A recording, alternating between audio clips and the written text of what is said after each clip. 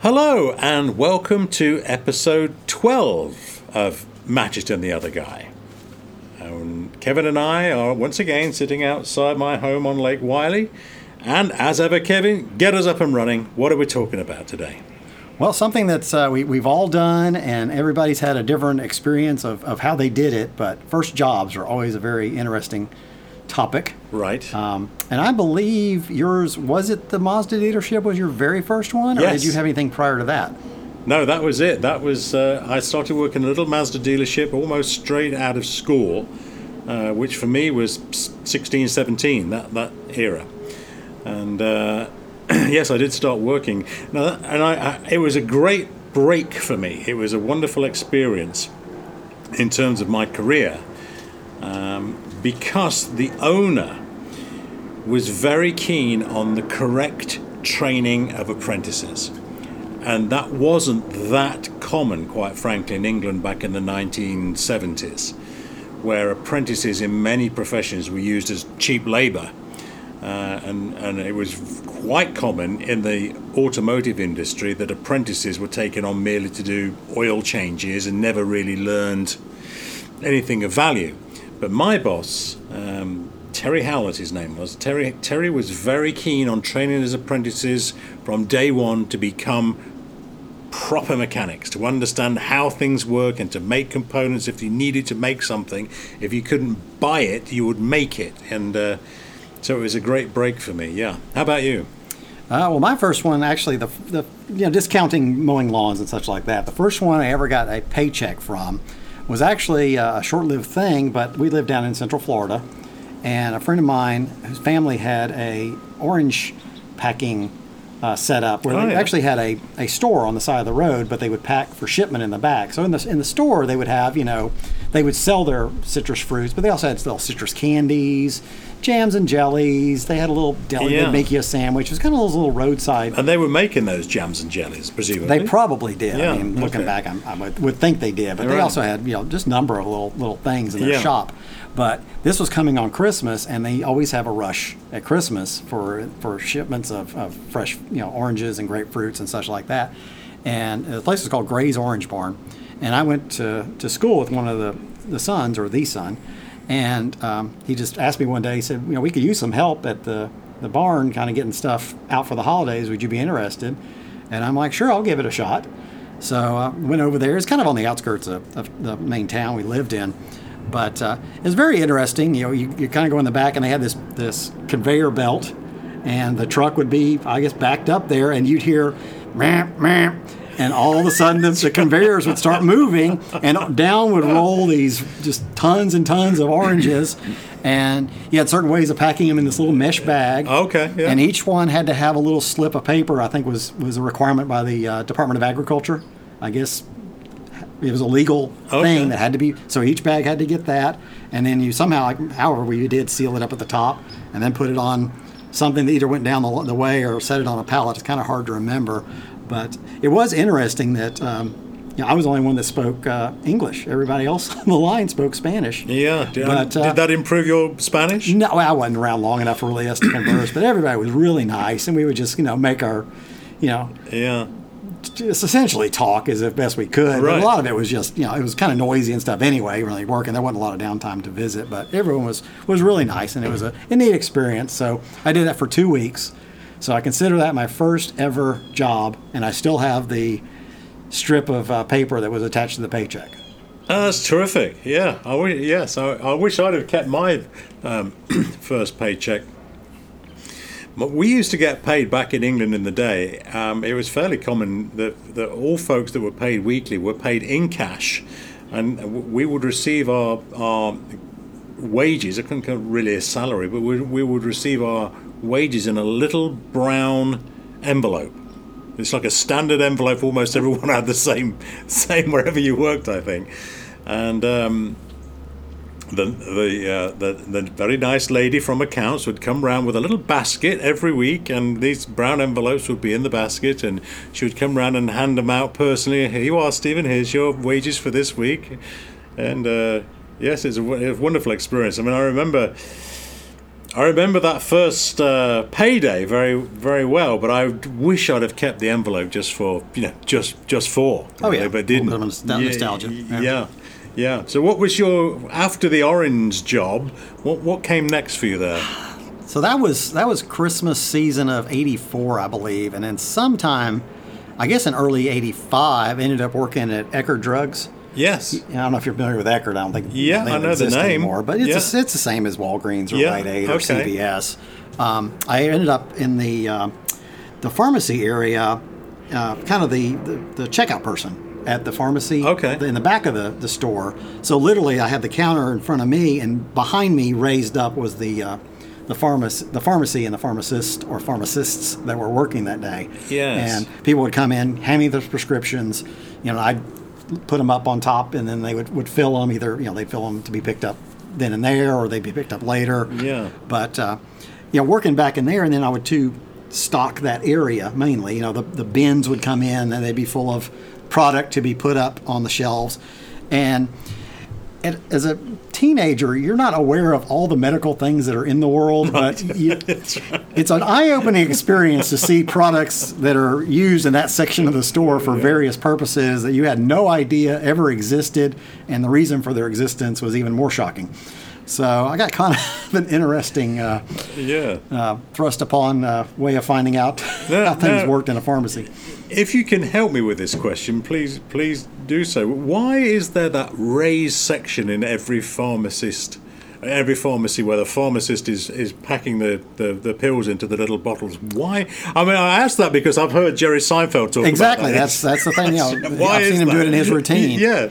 But I don't know. I mean, it's just I guess it was kind of the standard construction at one point. And everybody wanted to reinvent the wheel. Yes, I don't think that is something that happens in England. I think it's to my experience, it's very much an American thing to see that raised platform. Maybe. The big chemist chain in England is Boots, or was been Boots for Boots the chemist seemingly forever.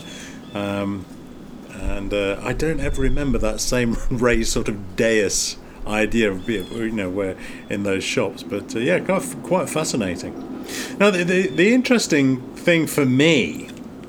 You mentioned earlier on my first job at Howlett's in Loughborough, a little Mazda dealer, was Terry Howlett's insistence that I work for him. It was a wonderful. Thank goodness he was so insistent, and I don't know to this day why he was so insistent. But because I applied.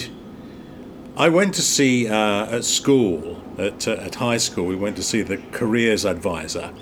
And something we've chatted about before is the idea of anybody from my school going to university was almost a non-starter. But we're always going to work in some sort of craftsman position, whether it was a plumber or a bricklayer or a mechanic or whatever it would be, a machinist or something, plasterer or a mechanic. We were going to work in that industry, and I just remember the career advisor saying to me, what are you interested in? And I said, well, I'm not really sure what I'm interested in. I mean, I quite like literature and I quite like books and writing. And he said, well, can't think of anything to do with that. Have you ever worked on a car? And I said, well, one of my friends has got a car and we've worked on that. He said, you're our guy. It's pretty much said, you will be a mechanic. Oh, okay. And so I filled out the application forms to be an apprentice, and through the school.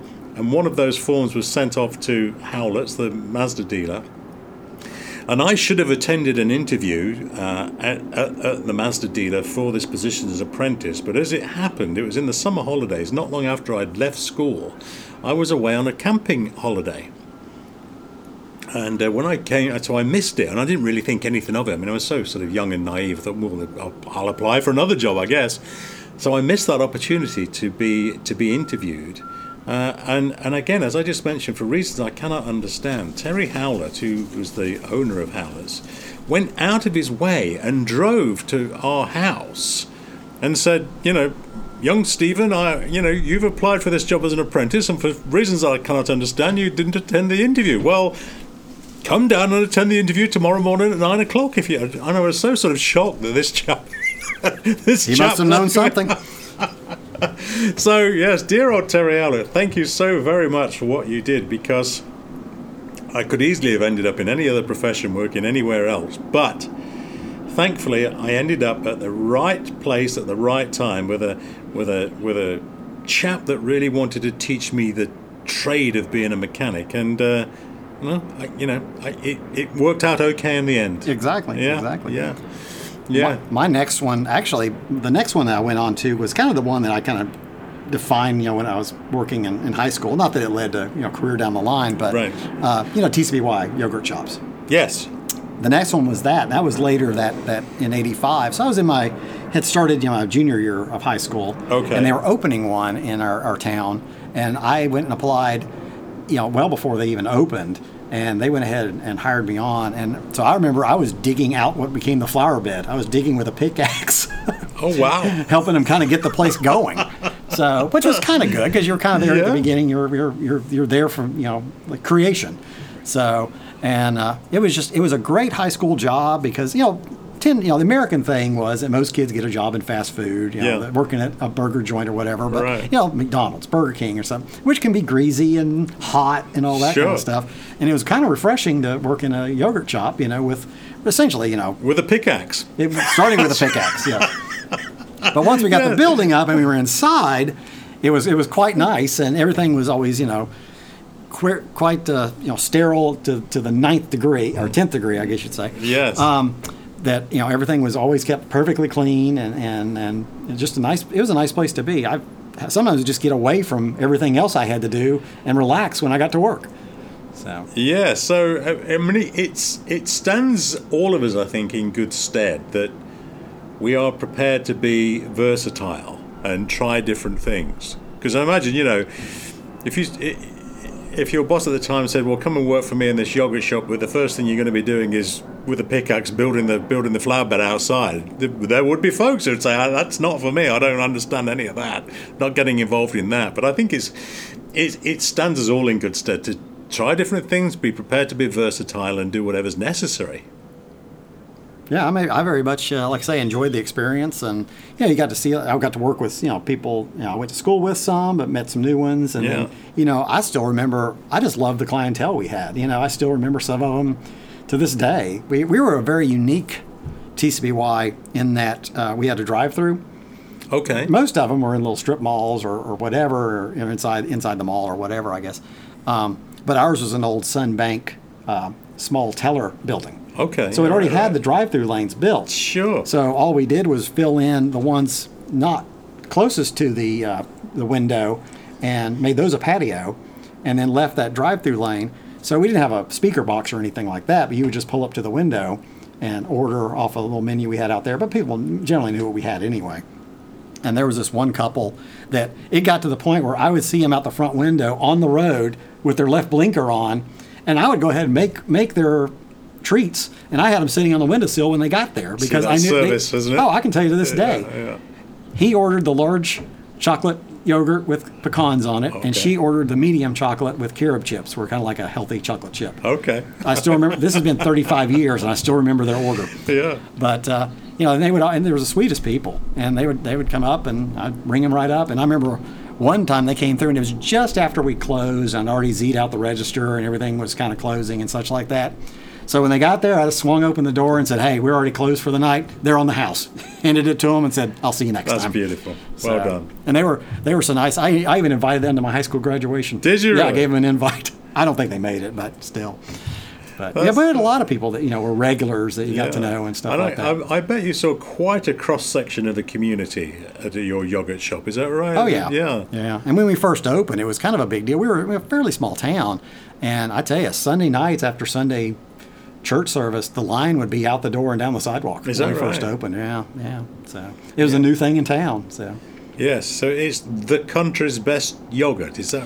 Yep. Is it TC? Yes. Yeah. Which it's people hearing it today probably think of what it is now. It's the kind of where you go up and you pour a certain amount and you take it and they weigh it and they charge you by ounce. Right. It wasn't like that back then. You just bought like a small or medium or a large, or if you wanted a topping, or we had milkshakes, or well, not milkshakes, obviously they're yogurt, but smoothies. We'd make with the yogurt and stuff like that. Now, you obviously grew up surrounded by yogurt. yogurt, but as a kid growing up in England, I can tell you, yogurt was almost unheard of in my in my childhood, and it was considered something extremely exotic. No, really? Extremely exotic to have yogurt. Yeah. Yes. And we used to have also something that started to come on board later on. Now, I'm going to guess mid-70s to late 70s. It was like a yogurt drink, and they were sold in yogurt pots, but they were like in a champagne flute size yogurt pot with a little lid on the top. Drinkable yogurt. Yeah, it was years and years before I noticed that there were the drinkable yogurts. Growing up, even when I was little, way before TCBY or even moving to Florida, we always had like the yogurts that were like Yoplait, the kind of soft kind of with fruit in them. But you also had the kind that was like a little stiffer.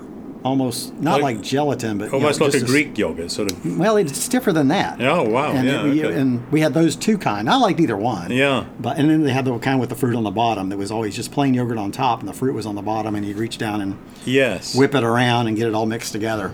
Yes. I ate those when I was less than 10 years old. The problem for me, again, and it's something that we've talked about before, is I haven't really got a sweet tooth, and I do seem to think that a lot of the yogurts that were sold in England were particularly sweet. But if you could just get a plain Greek type yogurt that wasn't sweet, I love that. Mm-hmm. Yeah, it just wasn't particularly common.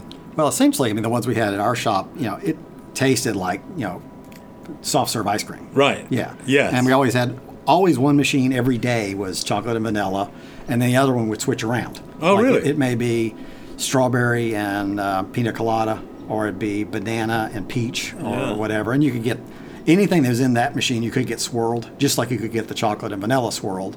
So there was 6 really different options you could pour out of it on a given day. So did that change every day? Like, was every Monday strawberry day, or every Tuesday? Essentially, it was. I still remember every Saturday it was always strawberry and pina colada in the other machine. Yeah. And it seems like Friday was banana and peach or something like that. But it kind of got where it was in a regular rotation. Yes.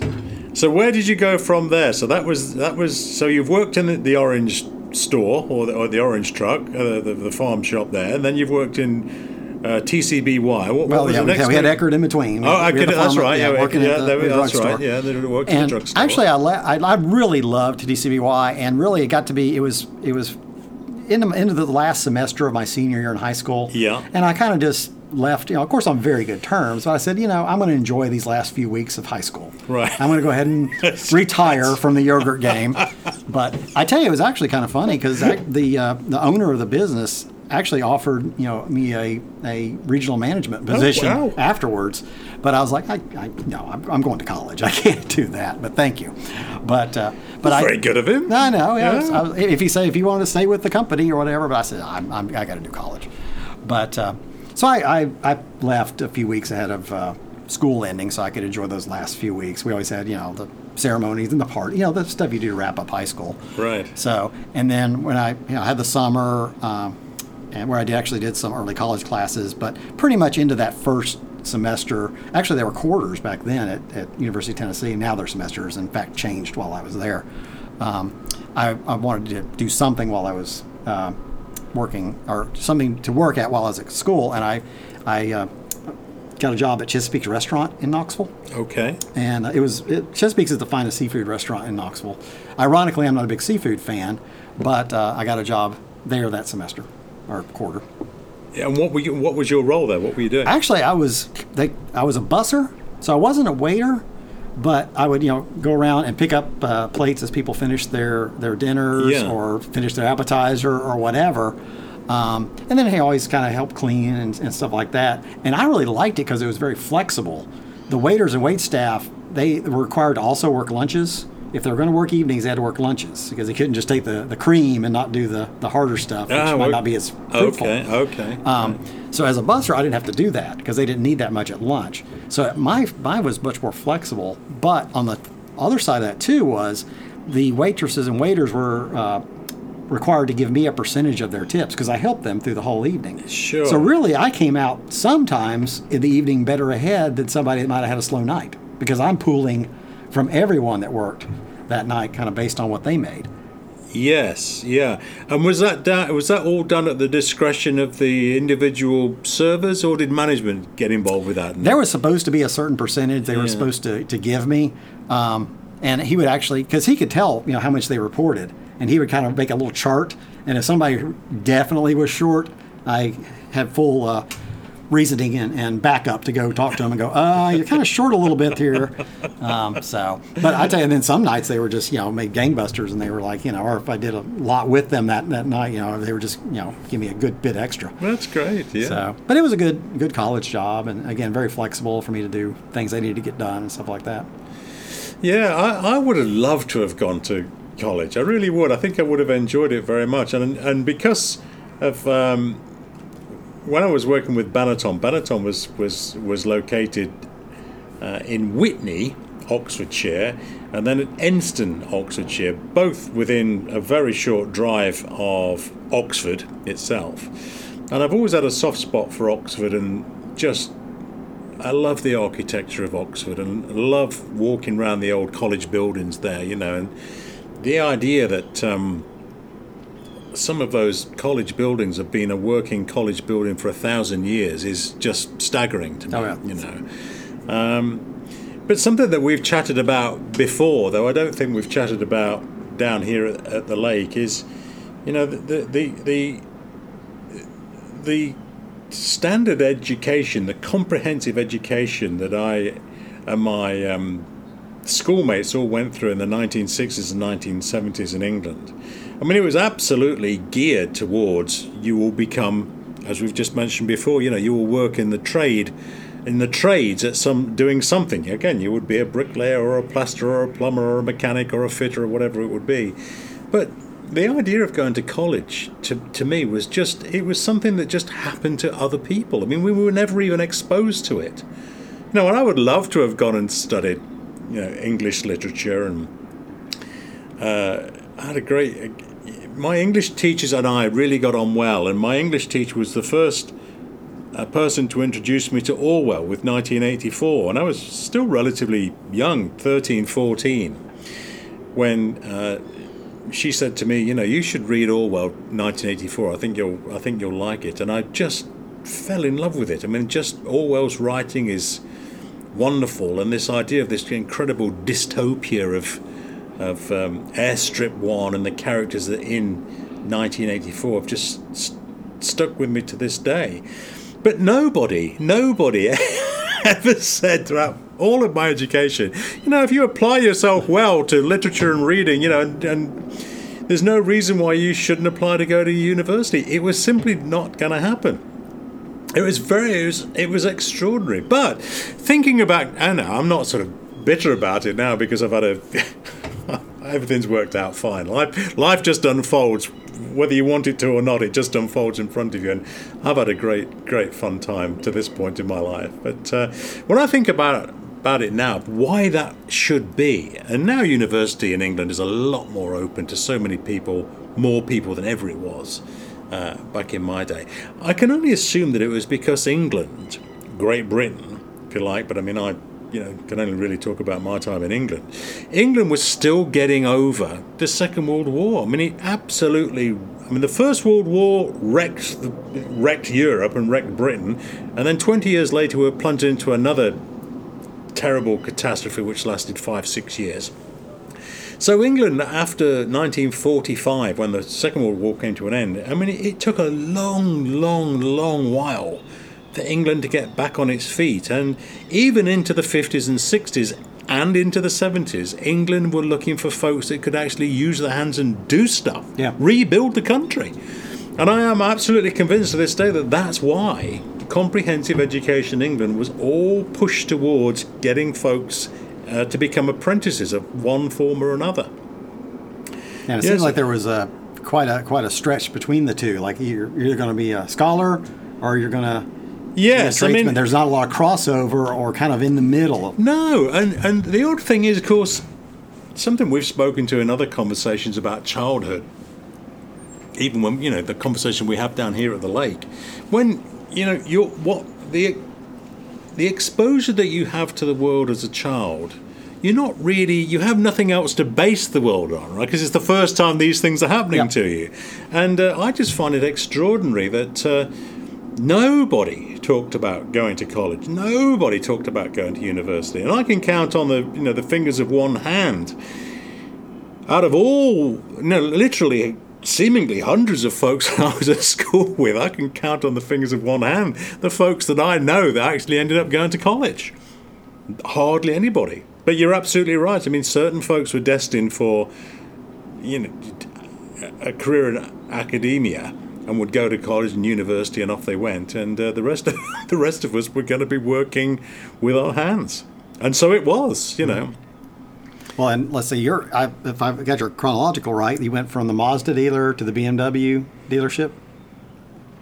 I went the other way around. I worked at the Mazda dealer, and then I worked at Ferrari. Okay, you did Ferrari before. Yes, I did Ferrari. That's right. And then I wanted to. Ferrari were wonderful in terms of their mechanical engineering. I mean, great sort of mechanical marvels. Sometimes it's quite a mystery how they work in the first place, but when they are working, they're wonderful machines. But I always felt that the electronics of Ferrari let the side down relative to what the German manufacturers were doing. And so when I wanted to make that move into Formula One, it was a heart-wrenching decision, but I decided to leave Ferrari and go into work for BMW because of their better electronics. I wanted to be better trained on electronics because I was trying to do, again, I was self-taught in everything I was doing in a way, so I was trying to sort of learn as much as I could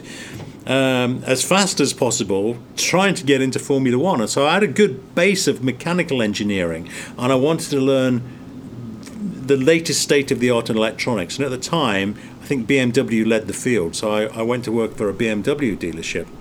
And from there, I worked for BMW for precisely a year. It was like 365 days to the day. Wow. And then I was accepted to work with Nigel Stepney at Benetton. So moved down to Oxford for that job. So that was it really. And I can remember leaving because my dad died relatively early. Dad died when I was 17, 18, 1982. And actually when he died. And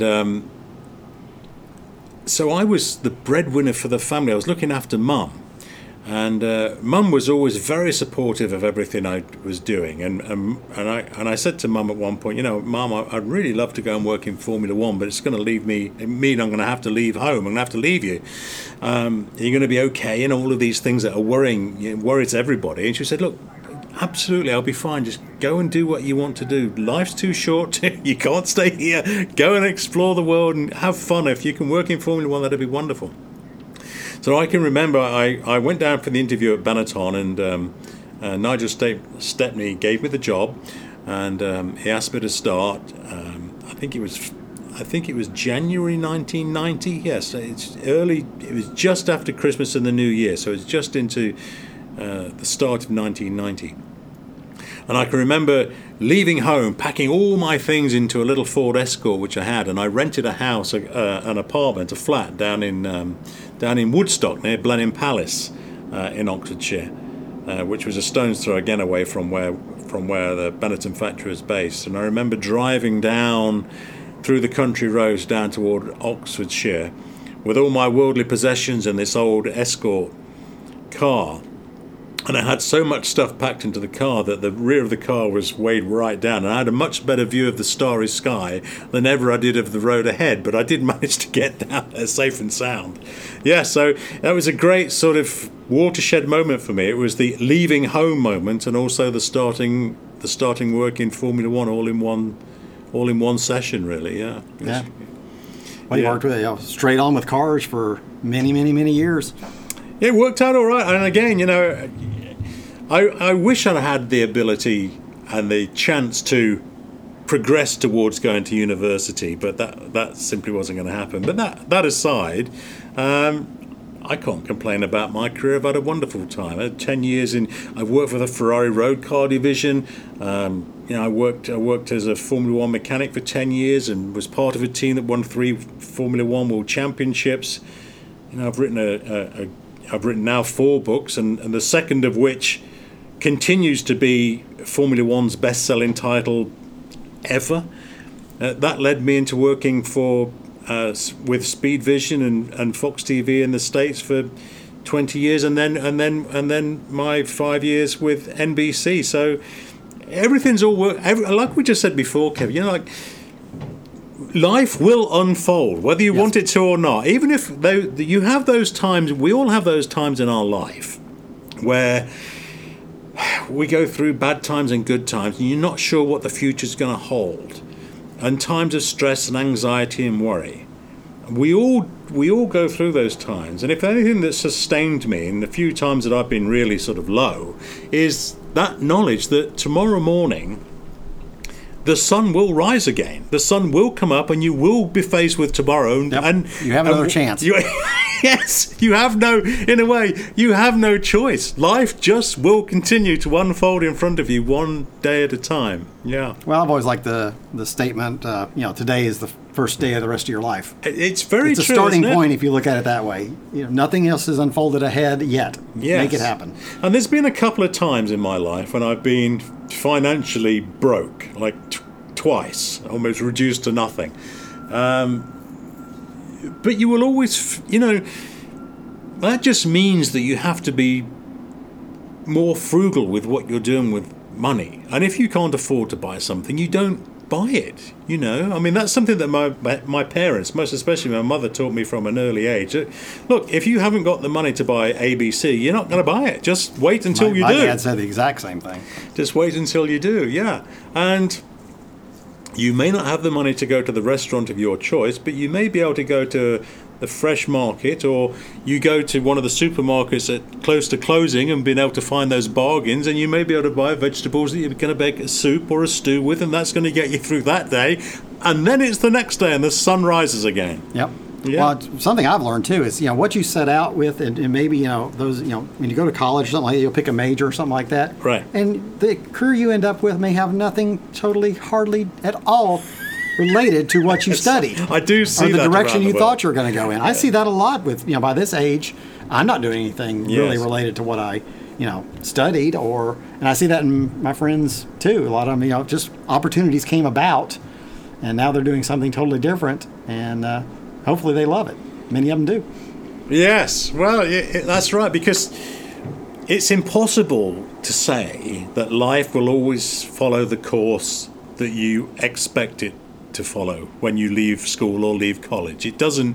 Life just doesn't unfold like that. It doesn't unfold in the way that you expect it to. It just unfolds, and it might turn to the left, or it might turn to the right, or you might suddenly encounter a crossroads and you don't know which way to go, but you're going to choose one route, and that will be the route you follow, whether it's the right choice, the wrong choice, but the road will unfold. The next day will unfold ahead of you. Well, and too, quite often you'll find, and you'll look back and you'll go, and it's all because I spoke to someone at this event who knew someone, or something like that. It may come down literally to just one interaction that sends your career trajectory, that somebody noticed and took you on a journey in a different path. I am a big believer in exactly what you say there. I feel that throughout our lives we are destined to meet 4 or possibly 5 people at different stages of our life that will teach us something, show us something, direct us to something else that will change our lives. I think that's just the way it is. We're destined to meet A, B, C, D, E along the way. And that will change our lives. And for me, we've talked about Terry Howlett. Terry Howlett was definitely one of those people that if I hadn't have met him, if he hadn't have took me under his wing, my life would have been completely different. Better or worse, who knows, but it would have been different. And when I started, when I was applying for work within Formula One, Nigel Stepney, who was the chief mechanic at Benetton, was another one of those folks that I feel, destined to meet. Because again, he took me under his wing and gave me the possibility that he didn't need to take me on, because I had no Formula One experience at all. But he saw whatever it was in me, that desire, the push to learn, to be better than I am now, to be better tomorrow. He saw something in me and gave me that opportunity. And so there was number 2. Mm-hmm. And then when I started to write, the first book I wrote was Life in the Fast Lane, when I was still working at Benetton. And I approached Weidenfeld and Nicholson, who are a big publishing house in London, mainstream publishers, part of the Orion Publishing Group. And once again, I met a chap called the publisher there, the editor I was working with was Michael Dover. And Michael Dover, once again, saw something in what I was writing. He didn't need to give me that opportunity to publish my book. He did not need to do that. But yet we had many conversations. He took me under his wing, showed me the editing process, and said, we can do this, Steve. I think your book is well worth publishing. It's worth my time and effort to get involved with you. And if it wasn't for that, I wouldn't have had my first book published. And then the next guy that I met, that I think I was, again, ordained to meet, like preordained to meet, if you like, it was bound to happen, was Frank Wilson from Speed Vision, who gave me the opportunity to work in American television. So, and if it wasn't for all of those people seeing something, and encouraging something within me in my particular case, we wouldn't be having this conversation down at the lake now. Exactly. My life would have just unfolded a different way. And I'm sure if I now ask you, 4 or 5 people you've met, I'm not suggesting you need to or want to share those stories with me, but there are 4 or 5 folks that we all meet in life that push us in different directions. Yeah, and just turning points and yes, speaking with that person and why and which direction it sent you in. It's extraordinary, isn't it, how that happens? But life is life is a wonderful thing. It is a wonderful thing. It's to be enjoyed and to experience something of the world. This is a theme that we often come back to in our conversations down at the lake here, that it's a wonderful thing that we have. We just have to make best use of it. And again, going back full circle, I wish I'd have had the opportunity or the encouragement to go to university, but if I had done that, I don't think we would be having this conversation by the lake. I don't. No, you're probably right. You'd probably be doing something totally different. Would be doing something totally But you may enjoy, but still. Yes, it's nonetheless different. That's right. I can't say that I really enjoyed all those endless all-nighters in Formula One when you're absolutely exhausted and so tired you can hardly stand. But when you look back on them, you've never forgotten them. You've never forgotten. They are remarkable experiences. Yeah. Well, I think we should think about wrapping up this little conversation. I think we can. That was a great fun topic, and I appreciate you very much bringing that up. And you always seem to pick topics of conversation which spark memories that, in my particular case, seem sort of long buried, and I can hardly remember these things until we get into a conversation. They crop up I think again. we tend to be nostalgic, but I think we enjoy it, and hopefully you as the listener enjoys it as well. I hope so. And on that note, gentle listener, thanks for joining us, and do please join us again on the next episode of Matchett and the Other Guy. Bye for now. Bye.